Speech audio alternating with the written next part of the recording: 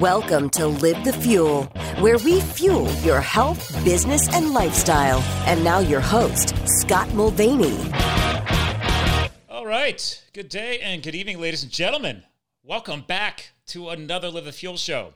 So I'm excited tonight, and if anybody's been listening to this podcast for a long time now or following this on social media, I'm always excited. That's why I keep doing podcasts. So actually, I got a reminder that tomorrow, as I'm recording this live tonight over Facebook, tomorrow will be 2016 was when I released the very first episode, effective tomorrow. We're recording this today on September 3rd, 2020.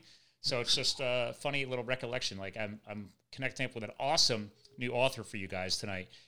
So let's get right into it because I don't want to waste any time. I want to enjoy some stories with this gentleman. But ladies and gentlemen, I am connecting up with a very, very inspiring storyteller here. His new book just came out in July, and he's a retired Green Beret. It's a story of a U.S. Special Forces soldier. He was medically retired after stepping on an IED.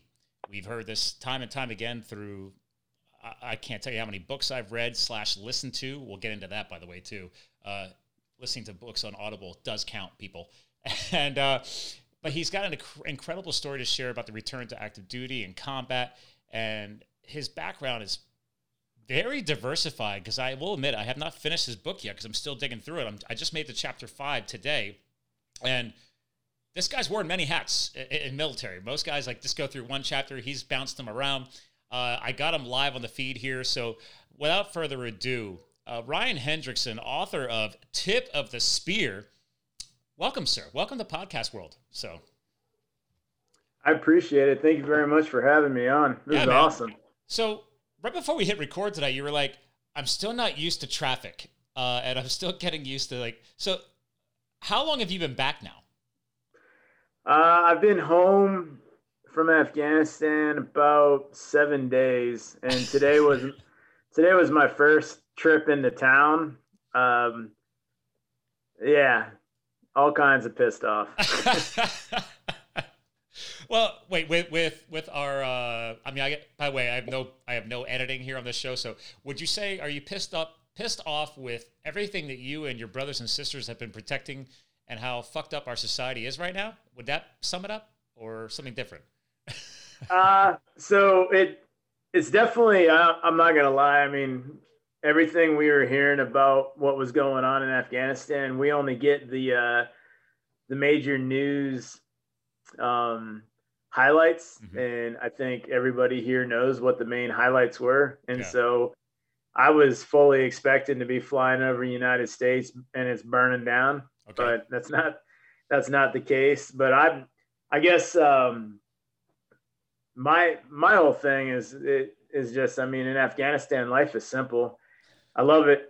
You know, people say thank you for your service and everything like that. And I'm like, I really think you need to say that to my wife, because being back home, besides getting to be with my wife again, it sucks.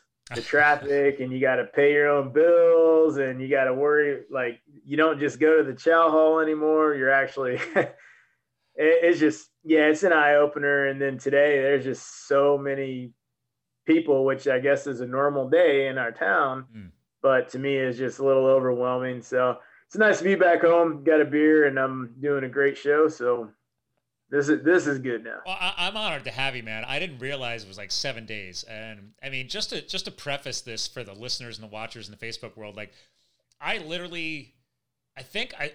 was it in a GoRuck group? I think it was in a GoRuck group. Your buddy shared your book and information, and I think it was in the GoRuck Facebook group because I've GoRucked. And I was like, dude, I've just been jonesing on former military books. I don't care if you're Green Beret. I don't care if you're other forms of special forces. Obviously, everybody's all about SEALs. But it's just been like, man, I've been just crushing books lately this year because there's so much, it seems like, negative energy out there. I love, when I get overwhelmed with a lot of negative crap, I like to then re-immerse myself in positive, inspirational stories. And that's what I get out of content with books like yours, for example. So thank you for, by the way, of taking the trials and tribulations of trying to figure out what it takes to write a freaking book. Because I'm in editing on mine right now. And actually, let's pause on that. What's worse, writing it or editing it? Because I'm going with editing right now. I hate it. Yeah. So it didn't actually turn out, it didn't start off as a book. It started off, I was going through some, some stuff, and I didn't really want to see a counselor or anything like that because it was just, I had tried once before and I felt very numbered. Mm-hmm. You walk in and he's going down the list of. Oh, in the counseling. Like, I'm just a number on the checkbook. Or yeah. Okay. Yep. Filling in the blanks, checking the marks, and what do you want to be prescribed? And it's nothing. I want to talk to you, dude. Yeah. And so I quit with that, but I was talking to our chaplain quite a bit. And one of my biggest issues that I had was, you and all your buddies, you guys can get together, go have a beer, and just talk about life and issues and everything like that. And it feels good. You get it off your shoulders, but then you all go your separate ways. And you go home and you're worried about like stupid crap like me today. I have to fuel my truck up. Nobody does that for me anymore. This is very awkward. Stuff like that. And it's all dead air. Everything you just talked about is back as an issue again, because nothing was tangible. It was just talked about, and then people went about their lives. And so our chaplain, he said, well, have you ever thought about writing? I was like, have you ever thought about how dumb that sounds? I barely, I majored in English in the 3rd grade, but that's really it. Right. And so, but it was like 2017 and I just started writing. It was, pretty traumatic time for me. And I was in Afghanistan. Okay. Cause I went to Afghanistan in 2010 and 12. And then I took a break and we were doing South Central America. And then I went back 16, 17, 18, 19, and I just got home a couple days ago for 20. So, but 17, it was like I was starting to deal with a lot of stuff from before. And so I just opened up my laptop and started typing, and it just flew. And it was 1 page, went to 5 to 50 to, And so it actually didn't start off as a book. It started off as therapy. Like journaling. Which turned into a book because after, I had a couple of really close friends of mine and they're like, dude, I deal with the same stuff. You got to get this out. Same thing, blah, blah, blah. The just very, very overwhelming same message. Yeah. And so got a hold of Mike Yorkie, who is editor, and page by page, month by month, sentence by sentence. And then the DOD had to do their review. Woo! Oh, that's true. That's true. Because you got to declassify your content, don't you? Yep. Okay. That's wild. And it's funny because I'm like obviously I never served in the military, but part of my backstory is that's why FIRES everything is. I served as it's actually kind of funny. I mean, just to try and connect with you, because I feel like I barely can, but in some of your early chapters in the book, you reference you being from Redding, California.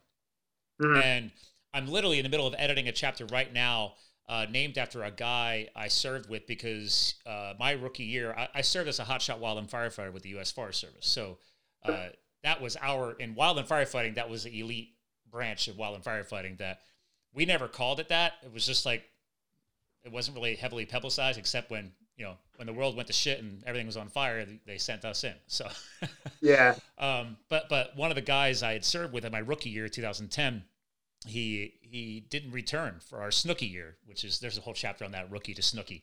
But anyway, his name is Dalton, and he was from Redding, California. And unfortunately, he was the young kid. Like I was called the old guy on the crew because as a rookie, I was already 31. And they were like, yeah, what the hell are you doing here? Everybody's, it's like military. It's like everybody's like 18 to 24. And I was the first guy to start getting grays. Yeah. It sounds familiar. I went through the Q course at 29. Yeah, that's when you made that transition with the whole Air Force combining with the Army to try and get more people over, right?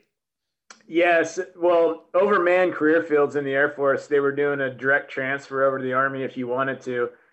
And I was going through a very big change in my life, a divorce, Yeah. and I just You needed to escape.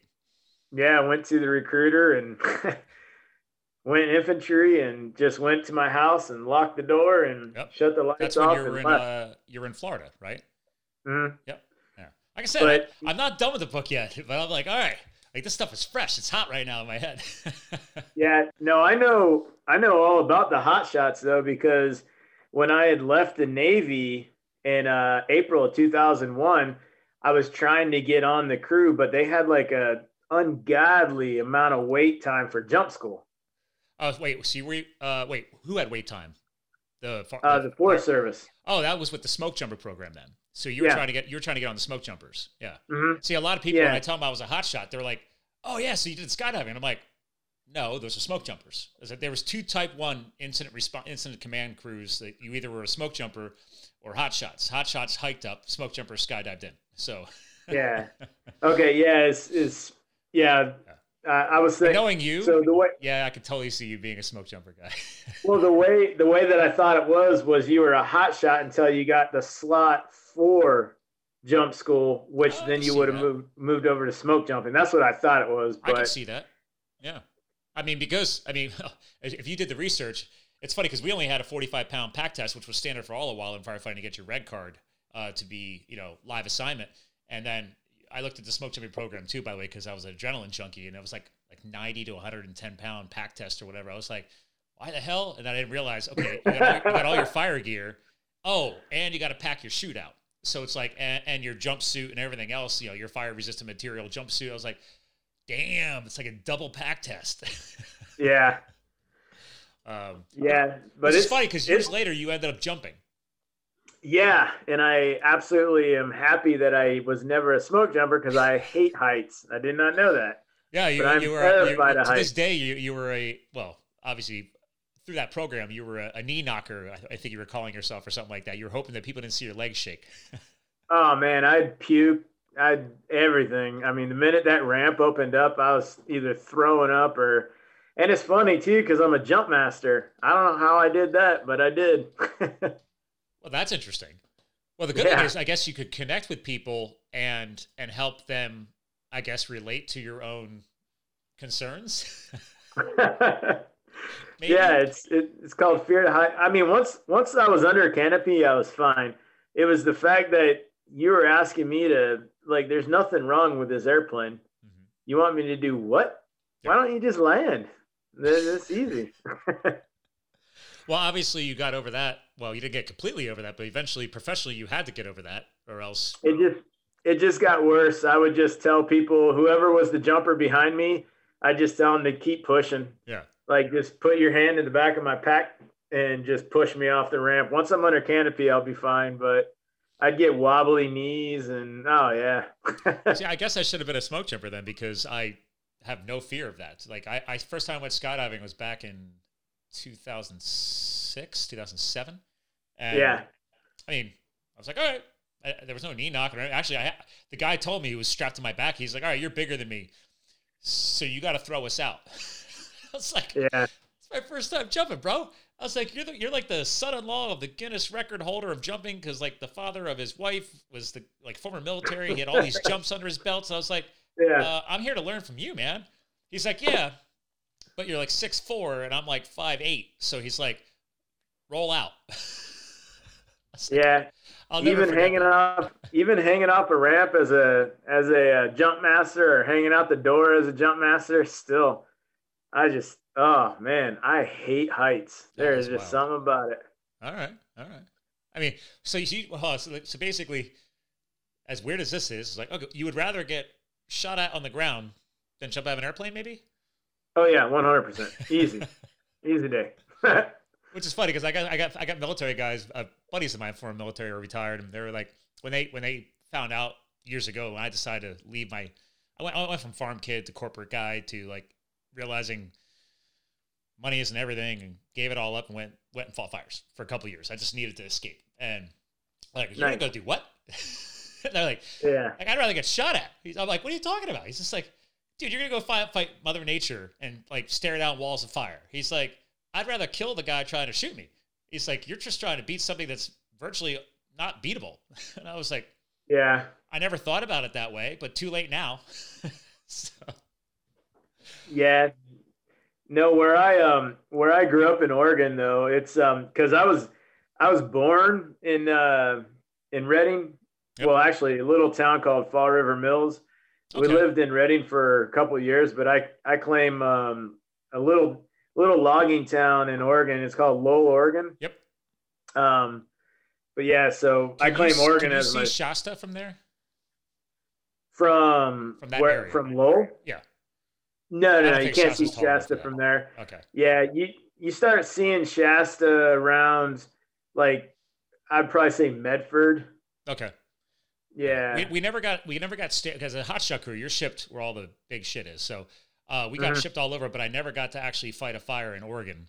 But we were 1 year we were assigned in Shasta, Mount Shasta. So it was, which is funny because, quick segue, the girl that I briefly got to hang out with and have a good time with that I learned about wildland firefighting from, because I'm an East Coaster, and I was like, she's like, oh, she was from Nevada, and she was moving home to go be a hotshot to help pay for massage therapy school, because that's what she's always wanted to do. And I was like, and her name was Shasta.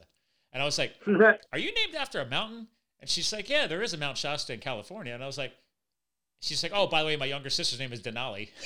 I was like, your parents are straight up hippies. Come on. Yeah. Yeah, no, Fall River Mills is a small town right off of Mount Shasta. Okay. All right. Yep.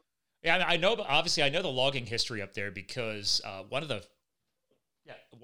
books that I bought as I was trying to make the decision to get into fire was called, I'm turning around here, The Year of the Fires, which is the entire, it's based in 1910 when literally half of our country was on fire.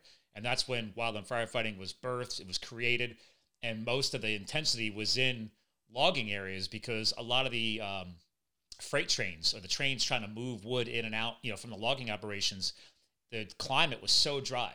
The sparks from the rails and the wheels of the rail cars would set the forest on fire. And wow. So the very first wildland firefighters they needed manpower to try and mitigate this. So they here's entire teams of loggers. So they can't cut trees because everything's on fire. So let's pay them and give them some shovels and shit and let's go fight the wildfires.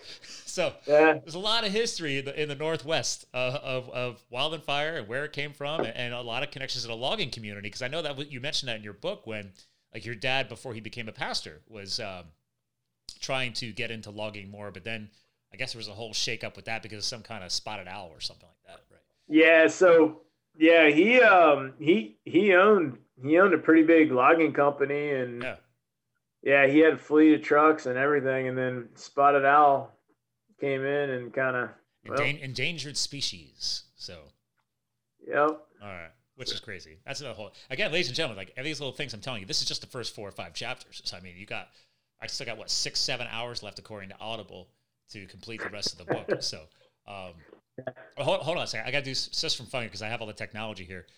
So this was me in 2010. Yeah, I saw that on your page. Yeah.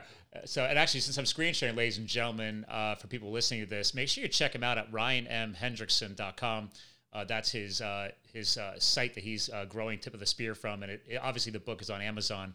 I've already bought it, and I've already ordered it in physical and Audible, obviously, since I'm listening to Audible. But I always like to try and plug as much as I can on my show. So I'm loving the book, dude. But obviously, back to you. So, okay, book writing, torture, counseling, therapy, which I agree. It's funny. I waited, I fought fire 2010, 2011. So I wasn't a career risk taker like you spent your whole career doing this. I only did it for 2 years and decided it wasn't for me. And I knew I was capable of, or just meant to do something different, nothing more. But it took me 10 years later now, this is 10 years later of my rookie year, 2020, to try to figure out, I think I need to write a book.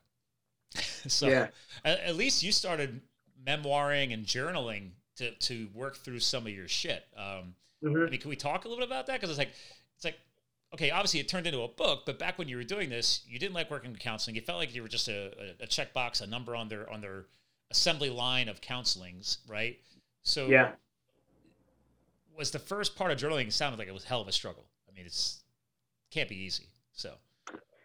So it kind of, I guess kind of the place that I was at when I actually opened up my keyboard and, or my laptop and started typing was, it was weird because when I went back and kind of read what I had wrote, I couldn't believe like I was pouring that kind of stuff out, and I was jumping all over the place, from what I had dealt with just incidents in Afghanistan to then I would wake up at night and, oh man, it was like my body was forcing out all this shit that bothered me all the way back from when I was a kid to you name it. And I would just type it and type it and type it and type it. And that's kind of, it wasn't until the very end, when I kind of put it in the order that it is in right now for the book. And then Mike Yorkie came in and helped me, edit the book. So it wasn't a book at the time. He was the one that convinced me to make it a book. But he helped me edit it so it didn't look like a 3-year-old had, too much milk on the rocks or something. Well, so he's actually an author, right? I've heard his name before. He is, yeah. I'm gonna look him up. I know for a fact. So then he decided that he heard that you were writing this story, and he's like, I got to help this guy, or did you just connect to him to somebody else? So I connected with him through an author. Her name is Lynn Vincent. Okay. Yeah, she wrote Dog Company, the USS Indianapolis, Worst Sea Disaster. She wrote quite a few books. But what had happened was, so after I had wrote everything out, and then I kind of laid it out more in the structure that it is today for the book. And it's kind of like it's laid out that way because that's the way my mind works. Yeah. It jumps everywhere. But I had a couple friends that had read it, that I trust, and they're like, dude, you need someone to actually like edit it, look at this. Yeah. And I said, okay. So I fell for a couple of those online scams at first. Yeah. How much money did you lose? Can I ask? Because I've spent some. 3,500. Okay. So, you beat me. I had $3,000. So yeah, that was a year ago. That was a year ago. So yeah. Yeah, I got taken for 3,500 by 2 different people, but it is what it is.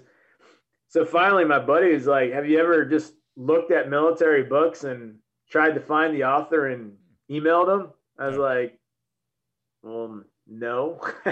While you're saying that, I'm going to give him a shout out. This is him, right? Yeah, that's Mike Yorkie. There we go, MikeYorkie.com. So he's a co-author, too, of a lot of books. Okay. Yeah, this guy sounds experienced. Oh, yeah. He is one of a kind. I'll actually get to what he did for me that you'll never see today at all. Okay. But so finally I just started emailing authors, and I had a couple people respond back to me, but the one person responded back, and it was a legitimate response. Okay. It wasn't robotic or automated. Yeah. And so I said, "Hey, I got this story. I was curious if you could take a look at it and tell me what you think." And so she actually then turned around and looked me up to make sure that I was who I said I was. And she was like, "Oh, hey, what's going on? Congratulations on the Silver Star, blah, blah, blah." And I was like, "Oh, how do you know all that?" So she said, I got my sources too. But she said, "I'm going to be blunt with you." She just says that. She's like, "Oh, I got my sources." Okay. She's awesome. I love this lady. But she said, I'm going to be straight with you. I don't have the time to look at your book, but what I do have is a guy that he could take some time. He'll look at it.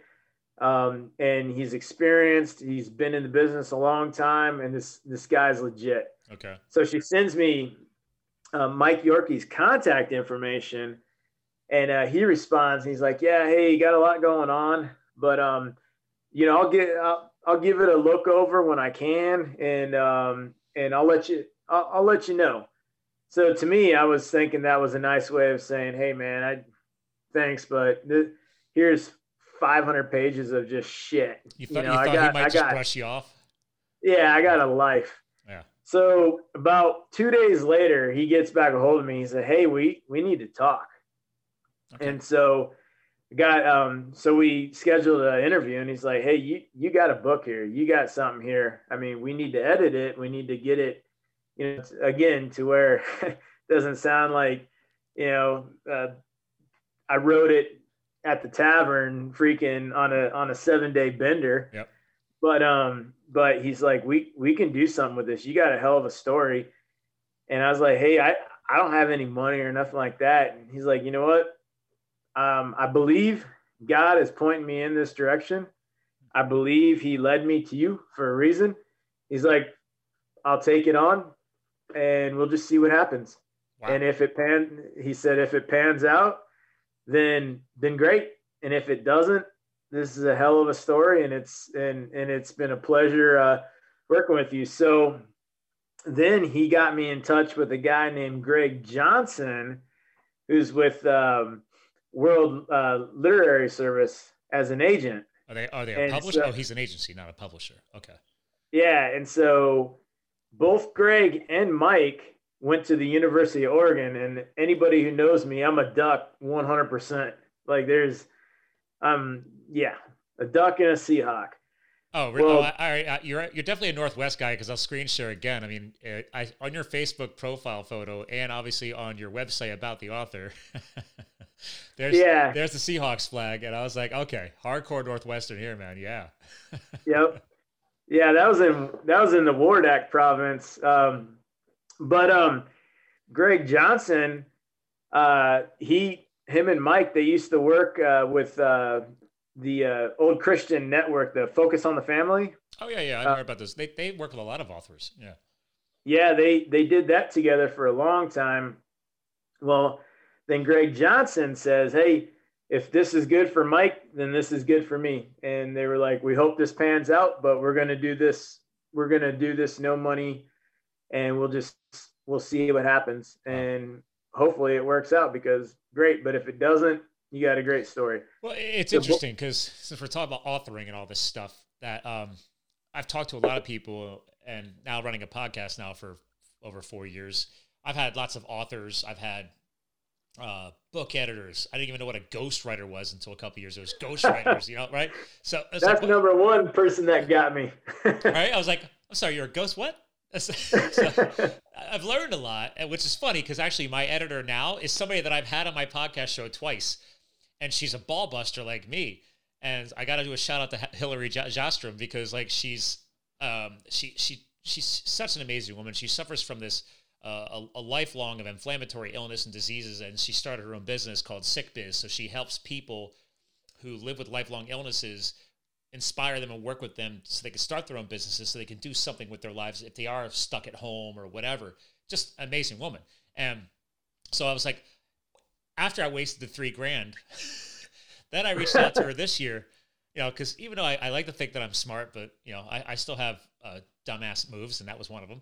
And she was like, "I'm sorry, you did what? You joined an author group that costs you money, and you still haven't put the book out yet?" I was like, "Well, part of their branding is they help you get it out fast." And she's like, "Well, that's bullshit." And I was like, "What do you mean?" She's like, "Because you're still the end cause problem." She's like, "They can have the best program ever, but if they don't have somebody pushing you," she's like, your own roadblocks that you put up will hold you back. So I don't know if you experienced some of that too, but I was like, "Oh shit, you got me on that one."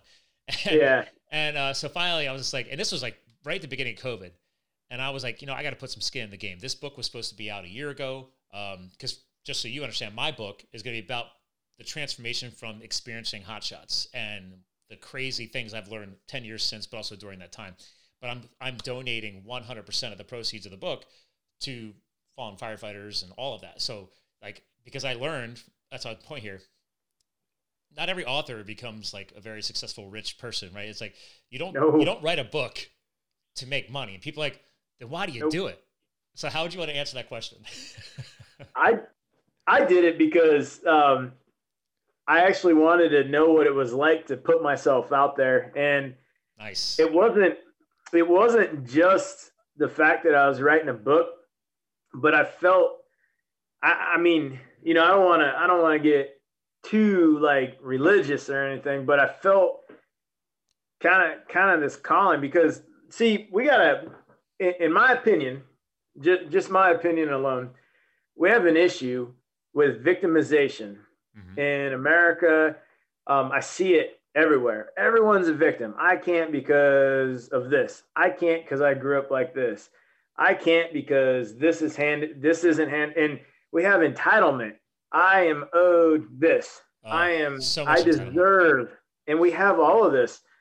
And basically in the book, it details out my falling into the victimization mindset, into that pit, barely climbing myself out of the pit, taking control of my life again, owning my circumstances. It's not because, I grew up dirt poor, or it's not because, I stepped on an IED or any of the number of things that happened. Those are all just speed bumps in life. But the biggest reason why, because you do like making money.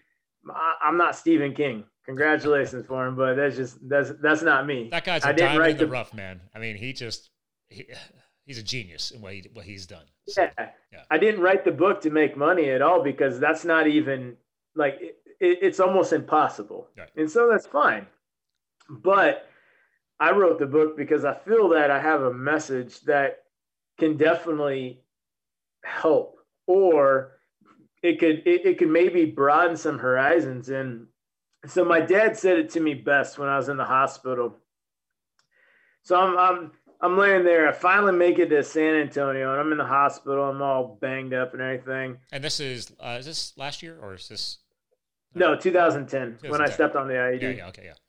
Yeah. I wasn't sure how many times you've been in and out of the hospital, so I got to get a date on it.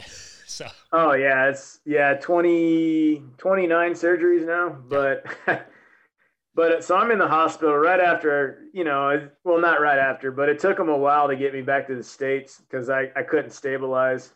But I'm laying there and he said, "You know what? You're a lucky man." It's like, okay, I've heard that a lot. Should be dead, but I'm lucky. He goes, no, that's not. He's like, you've been given an opportunity that most men would kill for. I was like, what are you talking about? He goes, you've been given a second chance. It's like, okay. He goes, no, I don't think you understand what I mean. He said, you've been given a second chance at life. He said, you can do whatever you want.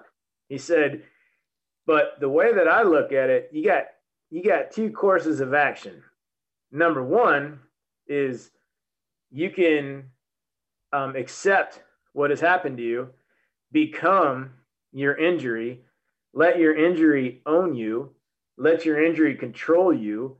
You will always be Ryan Hendrickson who stepped on an IED. You will always be that guy that's held back by this traumatic, incident that happened in Afghanistan. You will always be that man. And he's like, and no one will blame you for it. There's plenty of wounded guys out there running around right now that they've become their injury. Or you can use this situation, you can use this injury and this incident in life to make yourself a better man. You can use it to make you stronger, to be that man that people look up to, that you actually benefit the world, to be that man that actually gives something back and not just takes, or as we like to call it. Your dad has grown a lot in life, man, from what I was reading in your book about his history too, and before he became a pastor and beyond. I'm like, his trials and tribulations he went there. I'm like, he has grown a lot in life to be able to put that on you like that. That's awesome. Yeah, and he just basically is, you can use this to become the best man that you benefit, and you can give something back to people. And so I have, because I feel like probably my entire life I've battled with some sort of victimization. Oh, it's because we're poor. Oh, it's because of this or this or this. I can't do this because, and you'll see it in my book. I blame, people for my issues, or any numbers of things. And so before September 12th, 2010, when I stepped on the IED. Before then, I mean, I was still a victim. I had successes. I was a Green Beret, but I was still a victim. I had 2 failed marriages, everybody else's fault but my own. And I had come to a point before then that I just didn't see my purpose in life. And I was like, what? And I remember wanting that battlefield glorious, if I'm not really doing anything, so I want to be remembered for something, because I just don't have a purpose anymore. And I actually definitely tell you're like, I'm a little bit like you, like as far as the action thing, I'm not at your level, but it's like, I agree with you. It's like, there's that feeling of always being in the hot zone or in the action. It's a high, and it's hard to not do that anymore. And I could see where I felt it just going through the first part of your book. I was like, oh yeah, I like this guy. But yeah, it's also can be unhealthy to ride that high all the time. So, oh yeah. Yeah. But for me, I think like before September 12th, 2010, I wasn't really contributing. I was just kind of, I guess, existing, you know what I mean? And so I think actually, I mean, it's weird to say this, but I think stepping on that, I don't think I know, stepping on that IED, it actually saved my life. In a weird way of saying, because I was able to refocus and to turn my life around from being the victim to taking control of my life again. Well, actually, for the first time in my life, taking control and actually being that man that gives back. And I think my book is maybe the best attempt that I have of kind of giving my story, but the dangers of victimization. And you just got to turn on the news today and you know what I'm talking about. Oh, I'm with you. I mean, I'm putting some of that into my book too. It's funny because like the tagline for the show is, right, we fuel your health, business, and lifestyle. But over all these years, I always joke around about it. I'm like, I feel like I should have thrown the word mindset in there, because I can't tell you how many times exactly what you're talking about right now, this piece around the power of mindset impacts so many things. And to your point, so yeah, I was like, I don't think I have a chapter called like victimology or anything like that, but it's like there's something in there around that I can't remember right now. But it's just it drives me nuts because we're all guilty of it. Let's be real. Like I can't put myself above that either. I have struggled through the same thing, just like you have been so gracious to share the same thing with us. That's right, people. It's called being human. But the biggest problem with today is there's such a high percentage of the populace that nobody's checking them before they wreck themselves, right? And what people don't realize is that, well, you got to check yourself before you wreck yourself, whatever song that's from, whatever. It's like, we got to own our shit. And that's what pisses me off. And that's what I get so angry with myself. And I feel like you do too, but you can clarify that. It's like when I don't check myself fast enough and then I still say something stupid or whatever, is, even in my own, I'm newly married, by the way. So I'm a year and a half into this. So I waited all these years into my 40s to finally get married because I knew how much of a jackass I was. So, and she is the perfect partner for me because she calls me on my shit all the time. So, but on that point, it's like, I can't tell you the time I just took my foot in my mouth. And it's like, the one thing we could do is hold ourselves accountable. That's right.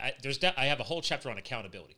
And there was an old mission statement from a company I used to work for before firefighting. It says, we are all personally and collectively accountable for our results.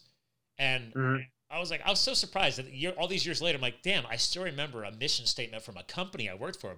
But it's a great statement, and it's a great value statement, and it does apply to what you and I are talking about. What are your thoughts on that? No, I agree 100%. I mean, there's not even a percentage that I agree with. It's a 1,000,000%. You have to hold yourself accountable. You are the only person that can control you. And that's the problem.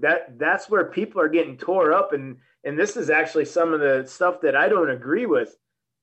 I'm not going to label anybody, but some of the things that I don't agree with is fact is like, hey, we will fix you. here's a prescription. Oh, Or, don't get hey, me going on no, drugs, pharmaceuticals. Ugh. yeah, or no, it's not your fault. It's because you grew up like this. This isn't your fault. Or no, it's okay. You're because you're part of this group, or you're a part of this group, or you grew up like this, or you are. It's okay. It's not your fault. It's bullshit. Like accountability, we have lost 100%. We have lost the ability to hold ourselves accountable for our own mistakes. It is always somebody else's fault. It is always, I mean, we're going through it right now, and I'm not going to get political on here, but watch the news. It's always somebody else's fault. Well, here's the beauty. You It's don't have to never get our political, own right? fault. There's a lot of polarization on all sides, whether you're looking at, all the racial trauma going on right now, the political trauma. And I have friends from all kinds of parties and all kinds of ethnicities as well. And the ones that I decide to surround myself with are people from all walks of life, political, religious, blah, blah, blah, doesn't matter. And these are people who understand what you and I are talking about, right? So it's like, I'm not going to surround myself with people that are weak-minded. Those weak-minded people have a lot of growth. They're welcome to follow those people that I'm connected with, or even me. I'd be honored to help them pull themselves out of their own shit. And that's the big part of what we're talking about here is that until you realize that you got to work on you. Yep. Doesn't matter how many counselors or therapists, everybody's got a therapist. I'm like, okay, I'm not saying that they can't help, but the therapist is a tool. The counselor is a tool. And I have to admit, even a pharmaceutical temporarily might be a tool in your arsenal, but that's all it is. Use it effectively, use it appropriately, and then graduate beyond it, move beyond it. And that's what frustrates me with our amazing servicemen and servicewomen like yourself is that people who have served on the front lines, who are struggling with PTSD. I just recently aired a show, Dr. Reagan Anderson. I forget what division he was in, but he served as a medical doctor, like on the front lines. It's just the stories he has in his book are profound. And it's like everybody says, oh, here, just take a drug. Just take a drug. Just take a drug. I'm like, no. Like, okay, maybe temporarily. I'll admit it. I took an antidepressant back in 2006 after a breakup, and I hated it. I was like, what the hell? Why am I being such a bitch? And I called myself on that. And that's when I realized there's something wrong here. And I realized, okay, all these years later, I could look back and say, okay, well, I wasn't happy with my career. I wasn't happy with a lot of other things going on. That was just a breaking point.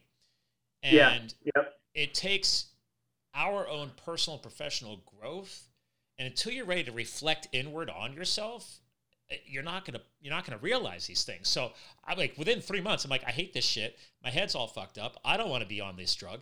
Get me the hell off of it. And then next thing you know, I'm getting into mountain biking more, and I'm channeling sports. I'm two extra. I have a career job. I have 2 extra side hustle jobs. Like I'm bouncing at a bar while working a professional corporate career, and I'm teaching spinning classes because I was like, I just got to keep myself busy while I work on my shit. It's like I don't want to be on any pharmaceuticals. I'm not a fan of it. But the problem is, that was my story, right? Part of my story. In your guys' case, you guys are stepping on IEDs. You're getting shot. I mean, people are losing limbs. There's a whole other level of trauma there. And it frustrates me when I find out about people that I also know personally that have served who have been on a drug for a long period of time. And the counseling or the therapy doesn't seem to be working. I can't tell you how many times I hear this over and over again. And all great books like yours, too. And it's frustrating. And I'm not even somebody who has served like you. So how do you guys roll with this? So I agree and I disagree. Okay, please. So yeah, I also, after a major life breakup, did the antidepressant, and back in like 2004, I think mine was, and it was So that affected your Air Force opportunity you were trying to go for. Yeah. But so I also, so when it comes to PTSD and people, the one thing that I like to, it's not that I like to, but I don't agree with is this. is people say, well, I don't have the same experience as you do. Well, you do. They're just not as sexy as what the news makes going to Afghanistan and this and this and this. Everybody, it doesn't matter if you were a soldier on the front lines, or if you're a firefighter on the front lines, or if you're a first responder to that car accident. And that's very traumatic. There's a car seat in the back, but there's no kid in it anymore. Oh. And, you know, people get so wrapped around the fact that troops and PTSD, but there's also a lot of victimization with that too. Okay. And so I do understand PTS. I 100% do. And I don't want to lose, like, I don't want people to go on this, you know, anti-Ryan, you know, crusade because of my beliefs on PTSD. But I believe, in my opinion, a lot of PTSD, there are people that suffer. They do suffer from PTS, 100%, but you don't need to be a soldier to suffer. Another thing though, is I have seen in my time in the military, there are a lot of people that understand the stigma behind PTS, and they ride that wave. They enjoy that publicity. They enjoy having that nationally stated issue. Yeah, I have PTSD because of, and here's the thing that I've also noticed is PTSD has been around, you know, World War I, World War II, whatnot. But when it really started busting onto the scene, and again, 100% in my opinion, sure. I do not have a medical background, and I'm not anything like that. This is just my opinion from what I've seen. But when PTSD started becoming a really big issue is also the same time the victimization started becoming a really big issue. Number one. Yeah. Number two, so I've been in some crazy firefights. You'll read about one in the last couple chapters where I actually got the Silver Star. But your brain can only comprehend so much of a traumatic incident. So if it's only Ryan Hendrickson and I'm out there and I'm slinging lead with the enemy, I'm only going to remember so much because your brain shuts down and adrenaline takes over. There's a reason why when we train, they get you cold, hungry, tired, wet, and then you train. Why? Because you've depleted all of your natural, you depleted basically yourself down to the very basic of a human being, and then they train you so you create the muscle memory.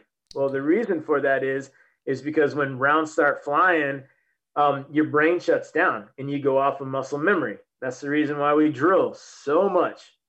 And so you go off of muscle memory: shoot, move, communicate. So one of the things that I've seen is when you get done with a pretty bad firefight and you're sitting back, you can't really figure out what happened. So then you start to talk. Hey man, what did you see? On a 12-man ODA, you can get 12 different stories. You can get the old salty guys like, yeah, that wasn't shit, you newbies. Or you can get the kid that thinks it was Normandy. And I mentioned Normandy because I have nothing but respect. Like, Awesome. But you're going to get a bunch of different stories because your brain can't comprehend what happened.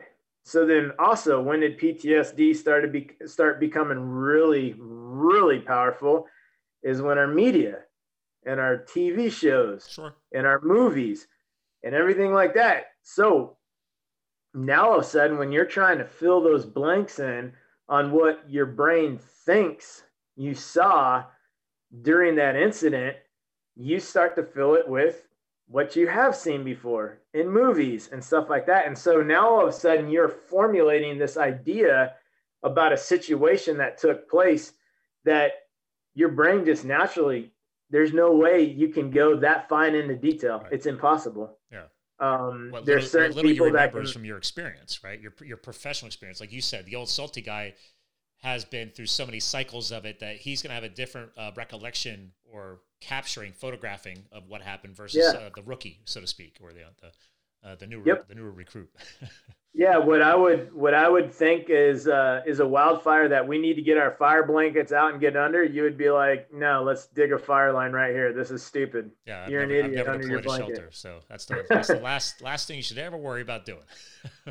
But you know what I'm saying? Yeah. It's different, and so in my opinion, PTSD is real. It definitely is, and there's people that suffer from it. You don't have to be a soldier to suffer from it. A lot of traumatic incidents out there, but PTSD is so publicized now that it's almost like it feeds into more PTSD cases. Yeah. And that's just my opinion. I'm not necessarily saying people are faking it. What I'm saying is that people maybe have some sort of issues with natural life. Sure. Like, hey man, I have issues with the Humvee that blew up in front of me. Yeah. Okay, gotcha. This is life. Move on. But now there's actually there's a label to it, and it's called PTSD. Yeah. And now I can continue with these issues. And it festers. And I can continue having this as an issue because this is a real thing. Oh, that's got to be what my problem is. It's PTSD. When in a sense, it's just, hey man, you need to own it. It was life.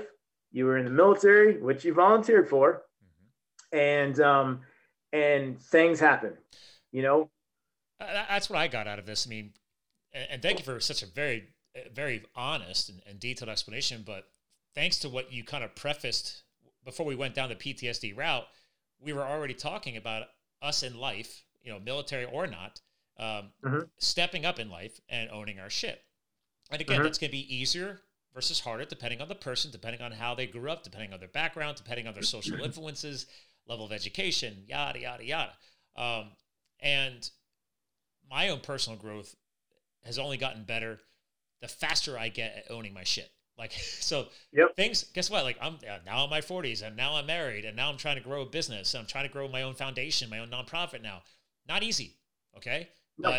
But, right. But it's like, something I started saying over the past year or so in the podcast world is like, if I'm talking to somebody about weight loss or I'm talking to somebody about growing their mental capacity and knowledge and experience or whatever, or entrepreneurship, it's like, guys, like the biggest thing that we have to do is start putting in the reps.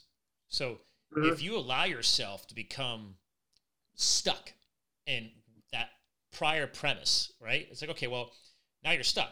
So you can only grow so much in this one little place. So the sooner you unglue your feet or hands or however you're sitting there stuck and start moving forward, the sooner you start growing and owning your shit. So I always say to people like, guys, I'm just at a different place in the timeline than somebody else I'm talking to, or somebody who's advanced way beyond me, multi-author, editor, Hillary who's helping me. I'm like, she's way further down the timeline when it comes to book stuff, right? Like you and your crew. We're just like, I'm working with you because I don't have a clue about that. But they put in the reps. So that's where I'm hearing all this tonight. I'm hearing that from you too. It's like, even with PTSD, okay, we're honoring that. We're respecting that. What I heard from you from the very beginning of this was like, okay, what can we do or who can we surround ourselves with to help us move forward from that, grow from that? Because that's something I loved from Dr. Reagan Anderson. He's like, listen, me being a doctor, he's a doctor in Colorado today. He puts it out there that he still has PTSD. But he said, listen, I don't let my PTSD own me. He said, now granted, he's like, because he and I were talking about CrossFit and functional fitness. And he's like, oh yeah. He's like, I'm up every morning at 4:30 in the morning. And he's like, I don't just put in a workout. I beat the shit out of myself. And he says, but I need to do that because that helps me, clear my head and prepare for my day because I need to be a great doctor. I need to go help people. And it was just interesting hearing it that way because like other people choose working out for different reasons. But he's like, if I don't do that, if I don't have my morning routine, I cannot overcome and defeat something like PTSD, which is real. And I was like, so that was him. He figured it out. He put in the work and he's got a whole protocol that he follows and he doesn't let him phase him. And it was interesting. So it's a similar perspective. It's like, okay, let's work on that. What do we got to do which each and every person who really do has it. But okay, what can we do to own our shit and move forward? That's what I got out of you with all that explanation. So I'm with you on that. Yeah, and I mean, and I do agree. I mean, I agree to a point, but I think like post-traumatic stress disorder, it's to me it boils down to life. Like life happened. You chose the profession. You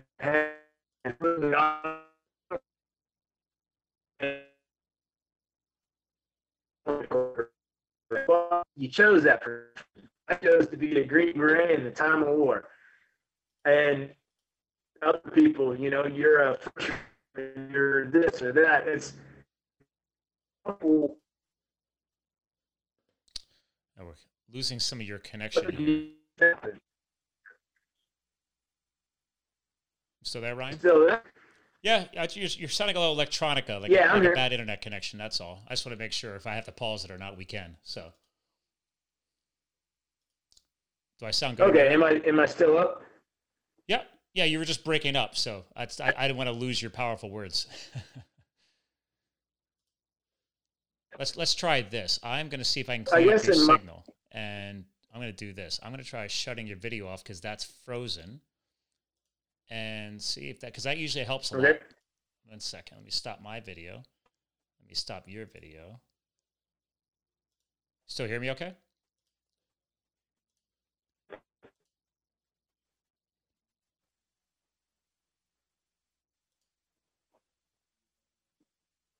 All right, shut video off. How we doing there, Ryan? Yep, doing good. There we go. If you shut video feed down, your bandwidth gets way better in the internet world. Oh, okay. I got you. Cool. Yeah. Sorry. So you were saying you're breaking up. Yeah, I'm just saying it's like, you know, the medical personnel,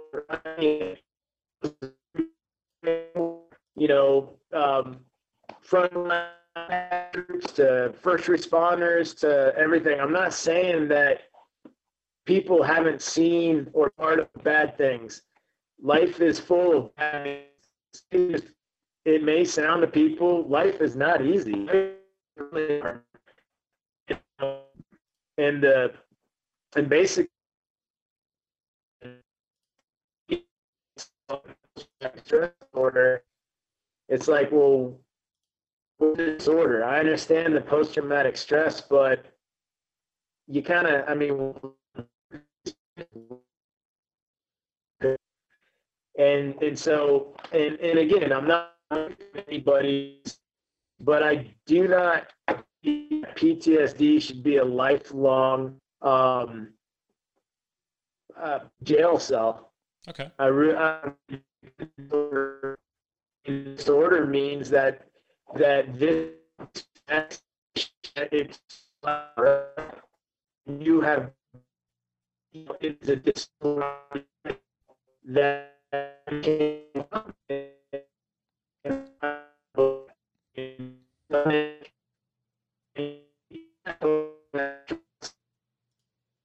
we're definitely getting a bad connection now. Let me try and pause this and see if we can clean this up, ladies and gentlemen. Sorry, Ryan, you're just cutting out a lot.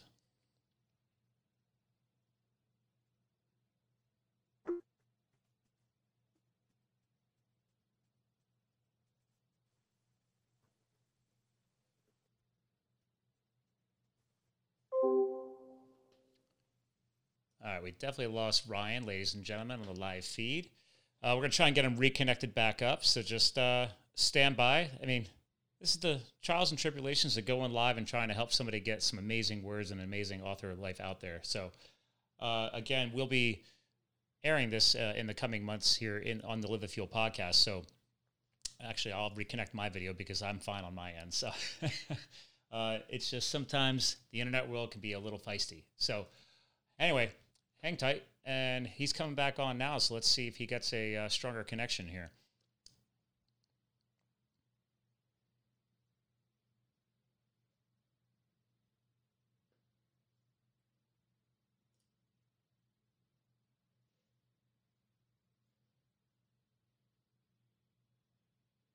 He's almost back on.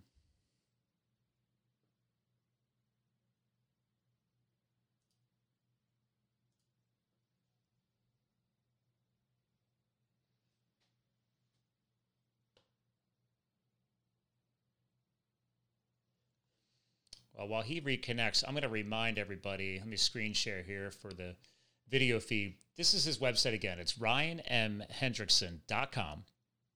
Again, the book is called Tip of the Spear, the incredible story of an injured Green Beret's return to battle. And I've been loving tonight's conversation, and his book, like I said, I have no problem being honest. We have not gotten all the way through the book yet, and he's been amazing to get him connected. Looks like he's reconnecting up now. So again, make sure you check out Tip of the Spear. I've already got him. By the way, ladies and gentlemen, when you go to my website and you go to livethefuel.com, we have the Amazon banner. And on the Amazon banner, when you click on that, that actually takes you to my little influencer page in the Amazon world. And when you go there, there's a whole book recommendation section. So I've already added his book to the book recommendation section on Amazon. So if you need to find it easier and you want to support the show, absolutely just go click on that and go check out Tip of the Spear. Again, you can get it physically, you can get it in Audible, you can get everything. I see you're back, Ryan. So I'll just I'm filling in my job as the host, and I was sharing your website again and the book again, and explaining to people like this is the fun of live podcasting. This is why I don't edit either. I want people to know that the struggle is real in the internet world. These are you just came from outside the country. Like I got people like these are first world problems. So yeah, I don't care. I just roll with it. So nice. But I want to reiterate what you were saying. So you broke up a lot, and I want to make sure you got those words out because. And by the way, are you still good for a few minutes? Because I know we're going a little bit long. So. Oh yeah, no, I'm good. Awesome. So I love it when I have a guest co-host like you, and we agree to disagree, but you weren't really agreeing to disagree, but you're trying to clarify your points on the PTSD and how again you don't have to be in the military to have PTSD, and there's a piece of the victimization and owning it and how to move through this process. So feel free to, you just broke up a lot. That's all.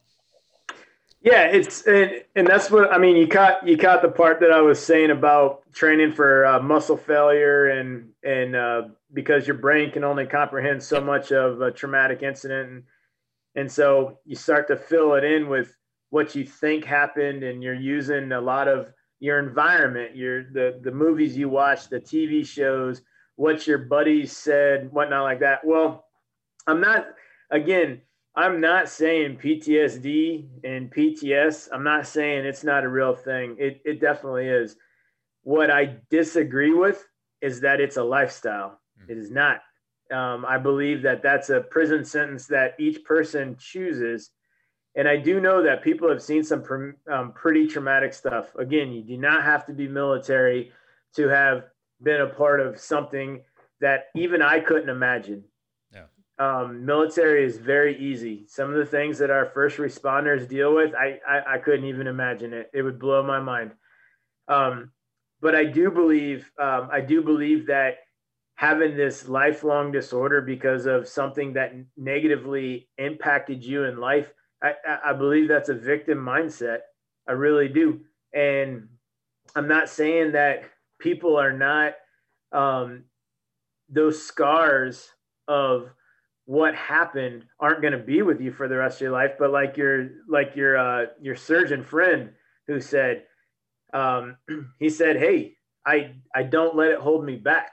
It happened, and it can come back and get me if I do this, or this, but I choose not to because I'm not a victim of my circumstance. I've taken control of my life.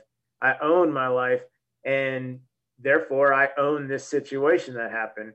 A lot of people don't want to own it because there's, number one, we've made it very easy for people to not have to own it anymore.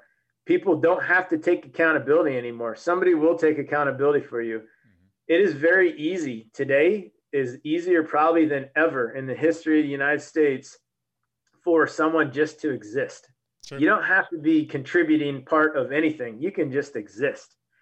You could use the systems that are in place. So and that's the mindset that keeps people into these holes. The PTSD has a hold of you, and you can never break the lock of that. Like I said, your buddy who's a surgeon in Colorado, he said it best. Yeah, I had some bad shit happen to me. I owned it. Yeah. I owned it. It's mine, and I'm gonna continue owning it.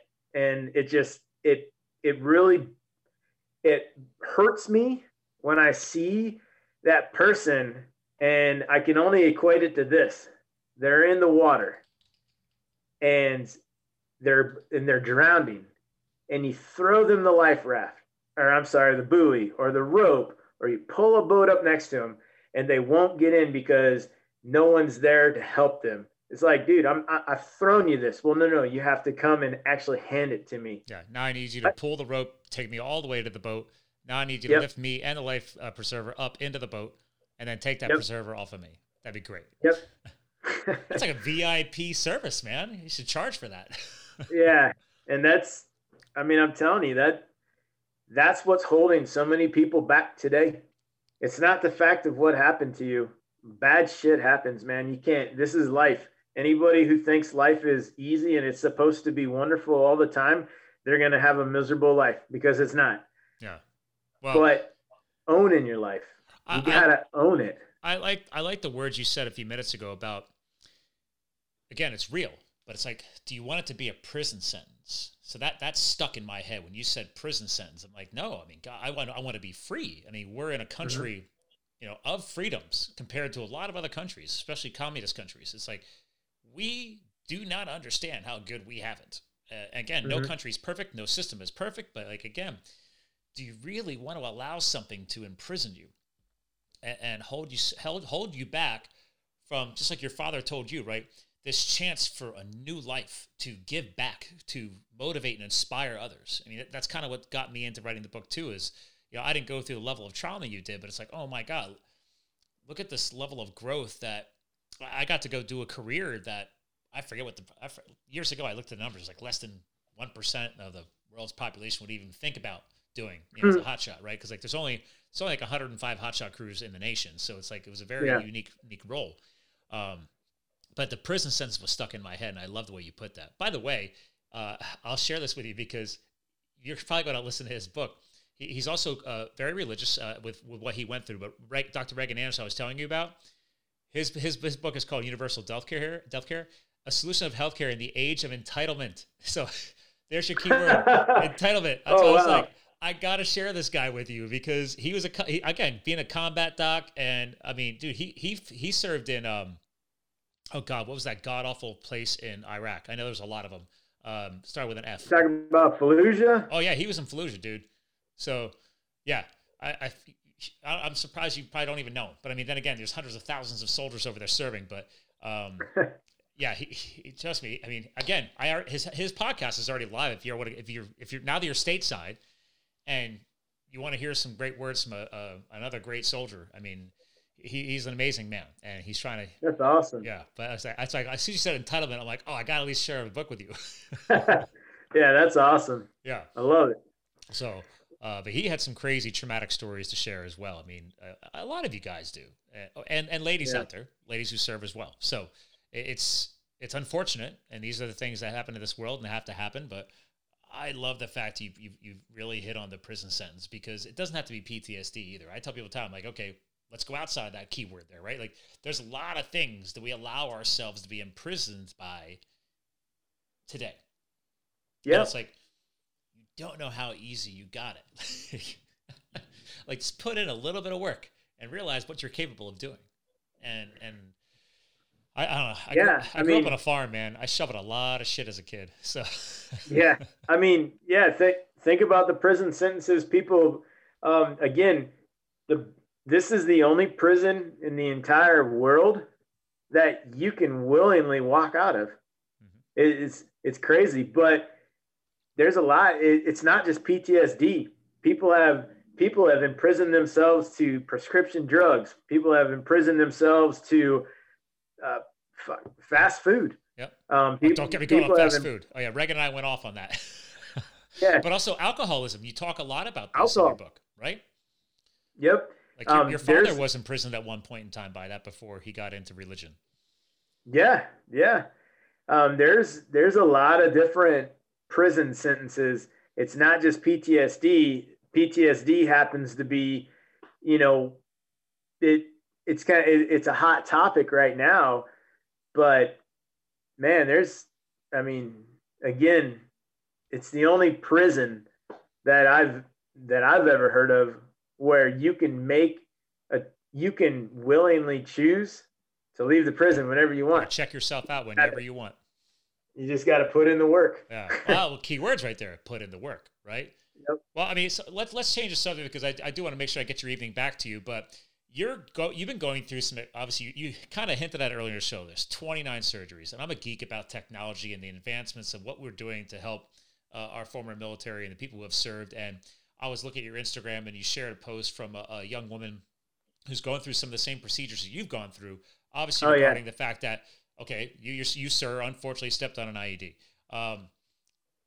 Okay, is this like advanced robotic leg stuff? Like, what are we talking about now? What was that thing called? IOE or what is it? So it's called an IDEO, IDEO. IDEO. Okay. It's like some intra exoskeleton ID. Yeah. Introdynamic exoskeleton ortho something really, really long and nerdy. I have no idea. But yeah, Dominique, yeah, she's a stud. She's owning it, and it's awesome. I'm happy for her. But yeah, it basically when I stepped on the IED, I remember well actually I actually first didn't think I stepped on it because with what you see in movies and everything like that, it didn't look right. I saw the flash of light and I saw, the explosion wasn't as loud as I thought it was going to be. But then again, it's because, blew your eardrums out. But yeah. Yeah. So, yeah. But while you're explaining this, I'm going to share your Instagram because there's this was her sharing photos to you, right? So that's her getting fitted. That's the attachment, I guess, part of it. And there she is. So yeah. I love this. Yeah, and so I'm laying there on the ground, and I'm just trying to. I got some pictures of it on my Facebook, but I'm trying to figure out what just happened, and I keep trying to get up, and I can't, and I fall back down. I'm getting pissed, but I can't breathe either because the dust and the ammonia from the homemade explosives and everything like that. And so finally, when the dust starts to clear, I see my boot, and it's like, I don't know, it's like 6 inches away from my leg. And I was like, man, I don't remember taking my boot off. And then I looked down again, and the dust had cleared some more, and I saw these two like pearly white, the whitest things I've ever seen sticking out of the bottom of my leg. I was like, bones. Well, I don't know what that is. Well, then the pain started creeping in, and I realized like that's my tib and my fib. Oof. And my boot over there, that's where the rest of my leg is at. So so basically we had to hurry up because the Taliban at first they were celebrating on the radio that they hit me, and so they were watching us. But then they were talking about putting in the ambush, and so we needed to get going out of there pretty quick. So the team, bandaged me up the best they could, and we started moving out. Well, I got medevaced, got me to the first field hospital, and then finally got me to Germany. And it took me a couple weeks to get to Germany, actually, or maybe like a week to get to Germany, because trying to stabilize me to fly. And from Germany, they're like, hey, we need to keep your limb attached, for infection reason and whatnot like that. We have wound vacs all over the place. Prevent gangrene, stuff like that. Yeah, get me to San Antonio where they can do the proper amputation and whatnot like that, because my leg was hanging on by skin. And so got me to San Antonio, and Dr. Shu, he came into my room one day, and well, like shortly after, I don't know, he said, hey man, we got a limb salvage surgery we think you're a perfect candidate for, but chances of it working are pretty slim. But if you want, I mean, you can sign these papers and we can go ahead, because if it does work, you're gonna advance limb salvage medical technology. Like, this is gonna benefit people. Oh wow. Yeah. So you were kind of like a prototype. I was one of them. I was the more. I'm not sure if I was the worst, but I was one of the worst legs that they had come in, that they actually were able to reattach. Wow. I got a shot of you here in the hospital bed. Yeah, that's one. I got some gnarly photos on there. You got one badass. from hold on, the one from the bottom of the foot here. 1 second. And this is real, people. I mean, look at that. Well, so that's with the skin graft on. I have a few photos that I had posted on my Facebook page. That was like a couple weeks after I got hit, and it's before they put the skin grafts on. Right. But yeah, they're pretty bloody and everything like that. So I don't know if people want to see that. But I'll keep it to we'll keep it to some of the after flouts. I mean, it's still though, even with you in a wheelchair, you could see the amount of obviously scarring and surgical procedures and this crazy bracing that they got you in just to keep everything stable and attached. So yeah, but yeah, he had basically challenged me, and I was like, well, yeah, I mean, if it'll help somebody out. And so we went through, I went through the limb salvage process, and my skin grafts took the first time. That's a skin graft on the bottom of my foot and on both sides of my leg. And yeah, I was able to grow back like 2 inches or more of my tibula. And then, and then next thing I know, I mean, my sergeant major said if I can get cleared, medically cleared, he'd send me back to Afghanistan. And everyone was like, oh, that was so sweet of you to say that. Well, he didn't realize I was going to take him serious. And and I got cleared and got the waiver to I was medically retired, and then I fought to stay on active duty through a bunch of waivers, and then I was granted those waivers, and then I was non-deployable, but I proved to 7th group, hey, look, I can do what everyone else can do. And so they gave me a waiver, and about 14 months later, I was back in Afghanistan in the most IED part of the country in Panjwai district, Kandahar province. That is wild, man. I mean, usually by that point, people are like, all right, I can retire. But again, if I go back to the earlier part of the book, because that's the only part I'm through so far, it's like even earlier in the book, you hint at, it's like you struggled with not being in the action. And obviously it's the start of this show. I already can hear it in your voice. Like, dude, I'm day 7. I'm backstage size. We're recording this tonight. And today was your first day going into town and all that stuff. And you're like, holy crap. Like, your mental resilience is about to be retested. It sounds like you kind of joked around earlier, like, oh, Afghanistan's easy. That's what I'm hearing from you right now. You're like, dude, I went back and with a recovered leg and still went and served. So like, clearly you're like, all right, that's way easier. Obviously, I'm sure Dawn, your wife, would be much happier having you finally here stateside. So yeah, I'm sure is she prepared to, I guess, handle the transition ahead? Yeah, I've got I mean, we've been through, she went through the 2010 blast, and then the whole, the miscommunication with whether I was alive or dead or not to my family. That was fun. Yeah. How do you do that? I'm trying not to laugh. I'm just like kind of shocked. I'm like, what? Oh, my bad. He's good. He just has a major injury, but he's alive. Okay. Yeah. He wasn't dead. Yeah. So. Yeah, 2010, that was the height of the war when people were getting injured and a lot of deaths. Actually, 2010 has the most KIA out of any year of the war. Wow. But then I went back in 2012, and I found a lot of IEDs, and we were in a bad area, got in a lot of gunfights, and it's just addicting. And then back in 2016, went back again, and she had to deal with, the whole incident that I got the Silver Star for, and you don't just get it because you were out handing out backpacks to an Afghan village. Right. And then Yeah, that was last year, finding IEDs in Nangarhar, I was and saying everyone knows. you couldn't just let the IED thing go, could you? You're like, No. let's go scan for some more. So, Yeah, that was in Nangarhar, and everybody knows about Nangarhar and ISIS, so oh that yeah, was bad. Yep, 2017. you're in some shit there, man. Yeah, Nangarhar is no joke.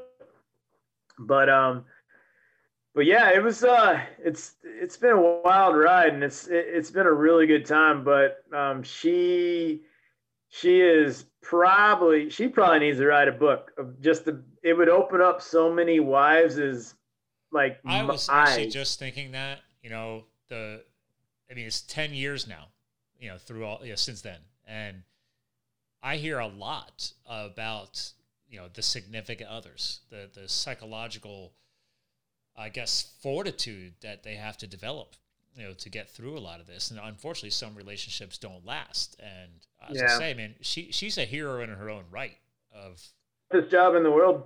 yeah. There's no job tougher. No, I'm like, oh my God, how could she put up with your shit? Yeah, especially letting someone go back that had just almost lost his life. Right? Yeah. Okay, saved the life, even saved the leg. Like, hey, Yeah. baby, so I'm going to go ahead and go back. What do you think about that? Yeah. I think I sprung it on her more like I don't have a choice. I have to. But yeah, How did she take that? Yeah, now she knows better. Okay. I was going to say, like, that was a bit of a stretch there, my friend.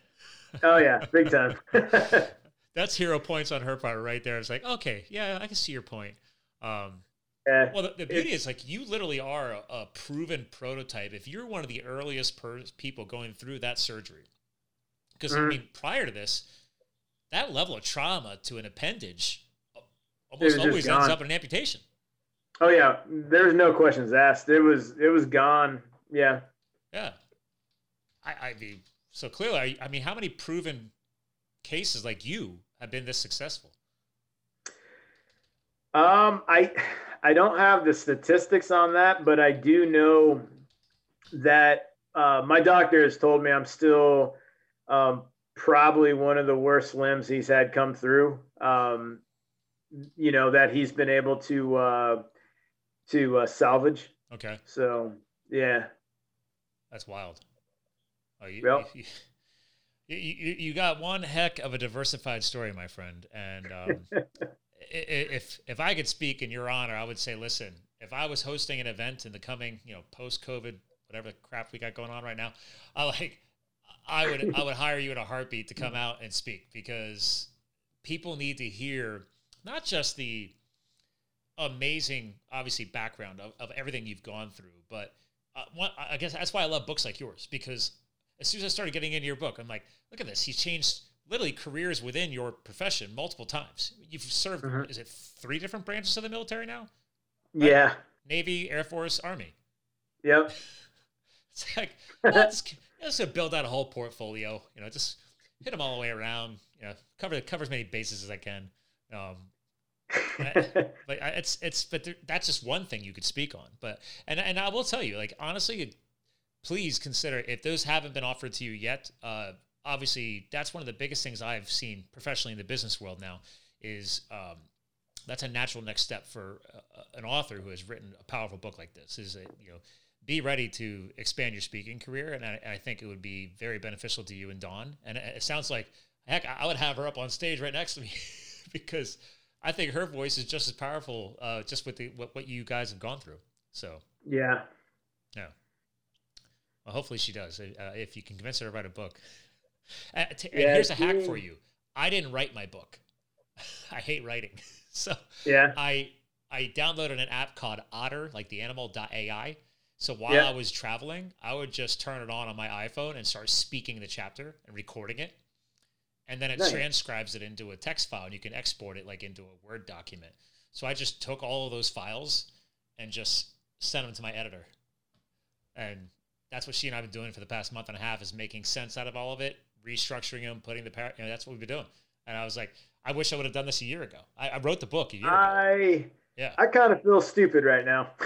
No. Listen, I'm just saying, like, I'm like you. I was like, I don't have the time to sit down and write. Like the fact that you were able to keyboard thing, and I'm pretty tech savvy. I was like, no. But because I travel so much, I was like, all right, let me just voice transcribe this, get the thoughts out, speak in. And I'll warn you, it's clunky. I mean, it's pretty advanced tech and on a nice iPhone app, but it's not perfect. So that's where you need the editing.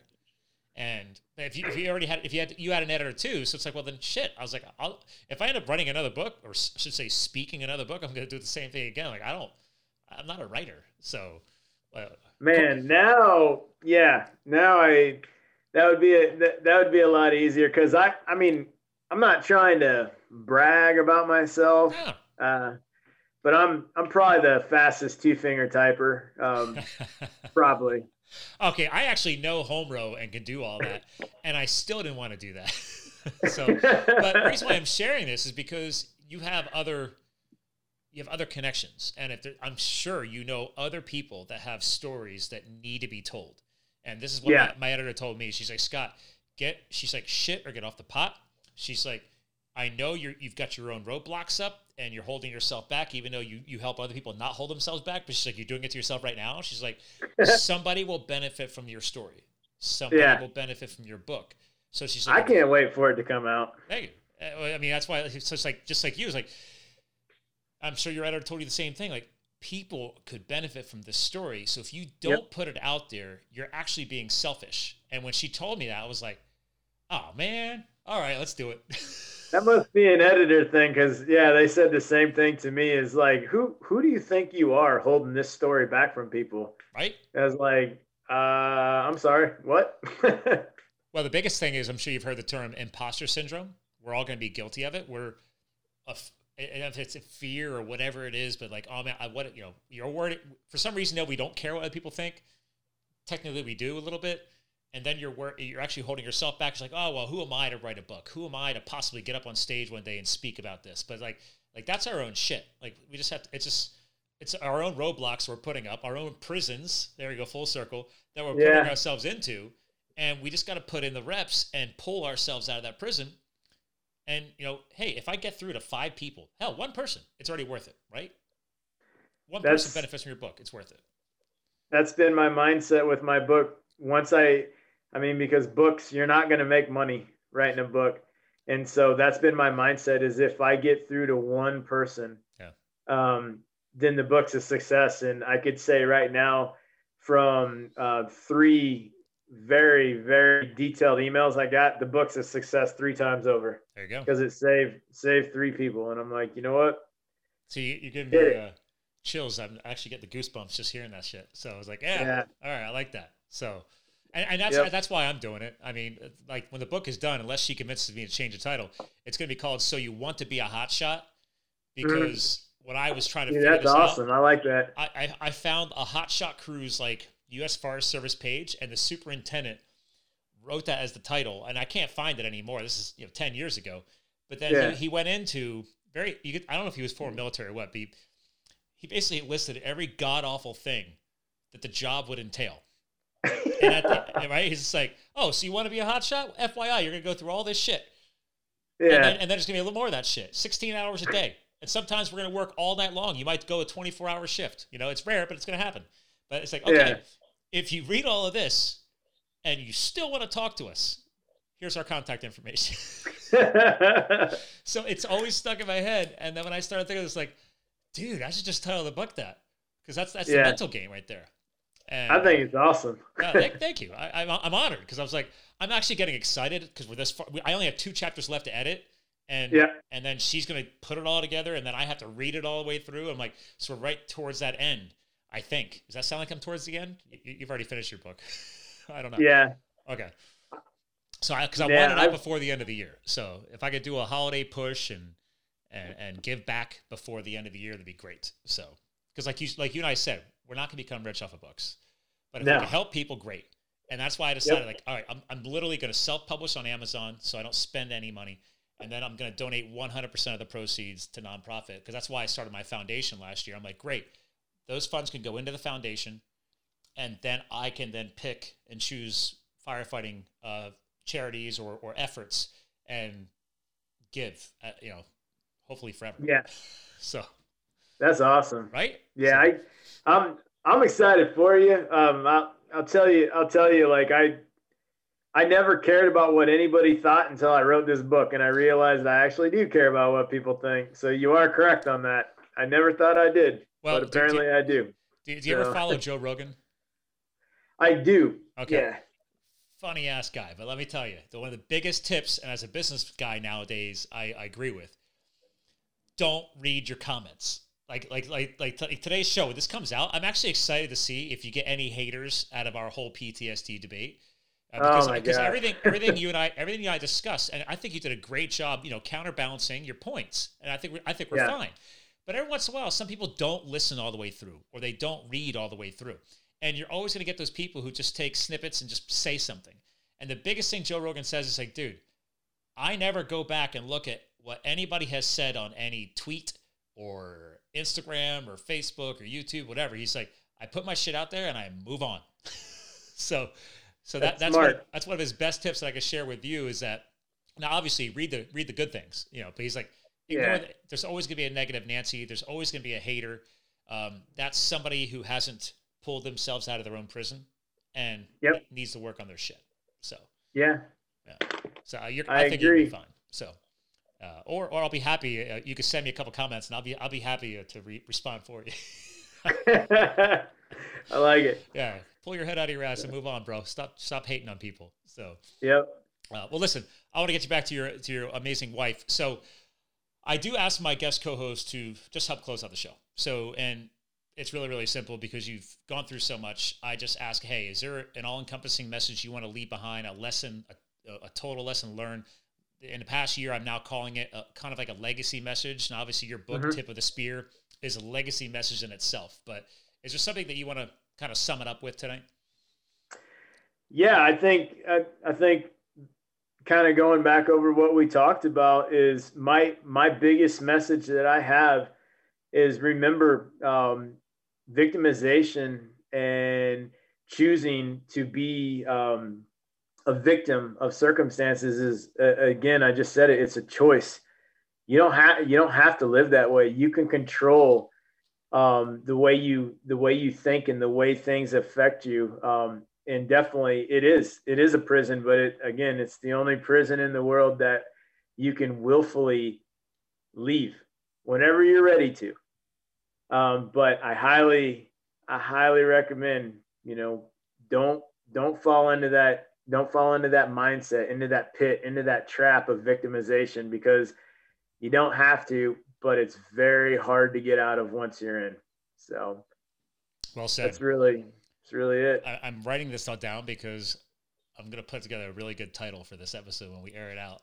And I'm probably going to have victimization and entitlement in the title. So, because it sounds like you and I are vibing on that. So, well, listen, hang tight. I want to give a proper goodbye off the air. Ladies and gentlemen, that's the man, Ryan Hendrickson. So again, if you're a true Fuel fan of this show, please, even if you're struggling financially with COVID and everything else going on here in 2020, I respect it. I honor it. At least share it. If you heard this show tonight and it's live on the Live the Fuel page on Facebook, please share the message. There's somebody out there that could benefit from not just this podcast, but obviously his book, his message he's moving on to the world. Again, if you want to follow him, he's on Facebook. He's on Instagram. Instagram is actually, the @ is Tip of the Spear, RMH. And then obviously he's on Facebook. And then if you just want to keep it nice and general and simple, just go to his main blog homepage, which is ryanmhendrickson.com. Everything about the book there. I hinted at it earlier. If you use the Amazon banner on the Live the Fuel page, it'll take you right to my influencer page, and there's book recommendations there. His book is now listed in there with every other amazing author we've had on the show. So ladies and gentlemen, remember, we're here to fuel your health, your business, and your lifestyle. Ryan definitely helped us do that today, so please support him and every other amazing author we have had out there. And remember, you too can live the fuel, and we'll talk to you guys again soon. Thank you for subscribing to Live the Fuel. Stay connected on Facebook, Twitter, and Instagram @Live the Fuel. And remember, you too can live the fuel. So please visit us at livethefuel.com.